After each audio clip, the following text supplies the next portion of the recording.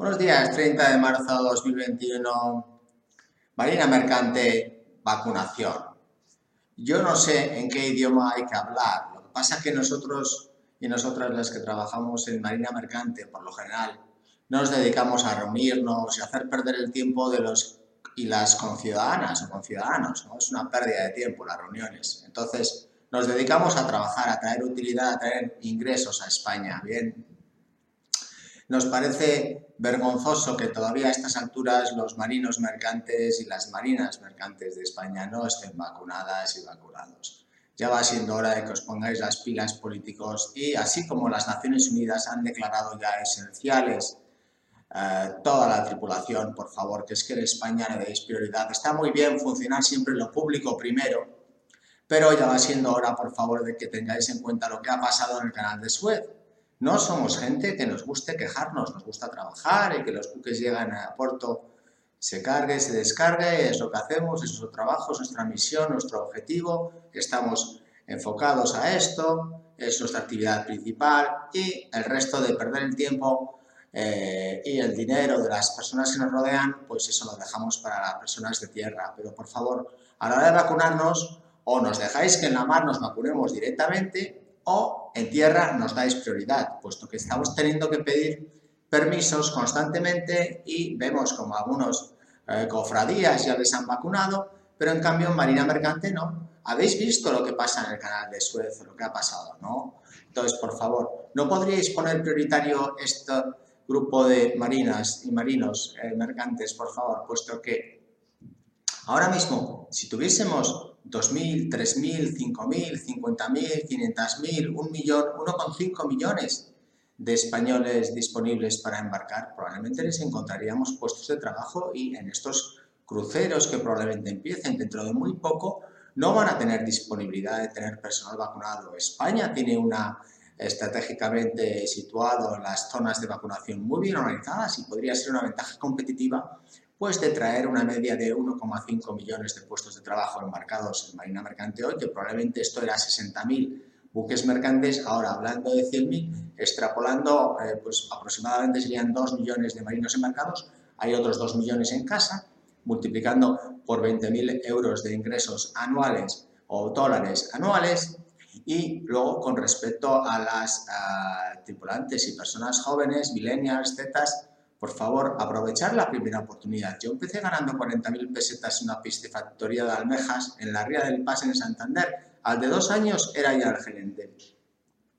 Aporta más de lo que te dan. Y entonces eso es karma. Te van a promocionar a bordo.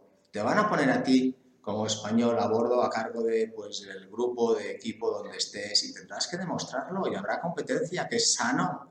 Y entonces entrarás en el lugar, en las empresas privadas, que siempre tenemos oportunidades para ti. En tierra no tenemos personal especializado que tenga esta mentalidad de reunirse cero, hablar cero y simplemente trabajar. Trabajamos todos los días, a todas horas, y esto es Marina Mercante aquí.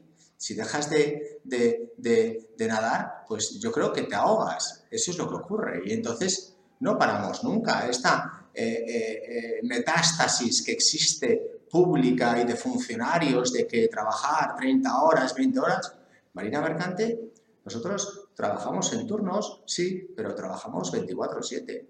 Y la ventaja que tiene esto es que el show no se para. Una fábrica que la paran fin de semana o en agosto, vete a saber si luego en septiembre la vuelven a abrir. Entonces, yo prefiero estar en un sitio donde la cocina esté calentita y estar ahí al resguardo. Vale, muy bien. Tampoco es que en Marina Mercante se gane mucho, pero lo que sí tenemos es oportunidades de negocio montones. Así que, por favor, vosotros que estáis ahí reuniéndoos, los funcionarios y los políticos, darle prioridad a que en Marina Mercante, que solo quedan 50.000 marinos en España o 25.000, cada vez menos, puesto que no hacéis nada para ayudar y lo repartís entre 5 diferentes ministerios, es un desastre la gestión que tenéis entre el paro, la formación, la de oficiales, la de subalternos, cada uno con su papá y su mamá, ahí te llama un auténtico desastre lo que tenéis organizado. Por lo menos vacunarnos. Pero vacunarnos ya. Y no solo las personas que trabajan en la mar. También los que tenemos aquí marinos todos los días y estamos entrevistando, seleccionando y formando marinos y nos dedicamos a esto, intentamos colar siempre españoles prioritariamente antes que extranjeros. Eso lo hacemos de corazón y llevamos haciéndolo más de 100 años. Entonces, yo no sé si es que a nosotros también tenemos que estar aquí a distancia, separados, funcionando desde casa, cuando en realidad nosotros, como en un buque mercante, tenemos que estar unidos como una piña. Así de sencillo, esto es lo que hay. Así funcionamos, 24/7. Y cuando cierra la oficina de aquí, abre la de Latinoamérica y después abre la de Singapur y luego abre la de, que me toca, así, Filipinas. Y después abre la de Letonia o Ucrania y después aquí. Y pum, pum, pum, pum. Es así como funciona. Ya os he dicho que yo prefiero que esté calentito la cocina para, bueno, oye, si tienes calor, sales un poco a tomar el fresco, pero en invierno se agradece. En invierno se agradece. Esa es la ventaja que tenéis para encontrar un puesto de trabajo en Marina Mercante. Y por favor, ya vale ya de tener que estar pidiéndole al servicio de prevención, al gobierno vasco, a las asociaciones, a todo el mundo, cuando las Naciones Unidas ya ha declarado los marinos y marinas mercantes del mundo esenciales. Por favor, es una vergüenza lo que habéis hecho aquí. A ver si os subsanáis ya y aprovecháis esta ola, que es solo una ola, no son 4, no, es una de desastre. A ver si esta la podéis coger a favor, porque ahora mismo tenemos 1,5 millones o 2 millones de puestos de trabajo encima de la mesa. Pero bueno, ya sé que seréis un desastre en organizarlo y entonces no me meto ahí con vosotros porque no merece la pena. No más reuniones, gracias. Bien, es que ricasco. Muchas gracias. Thank you very much. Bye.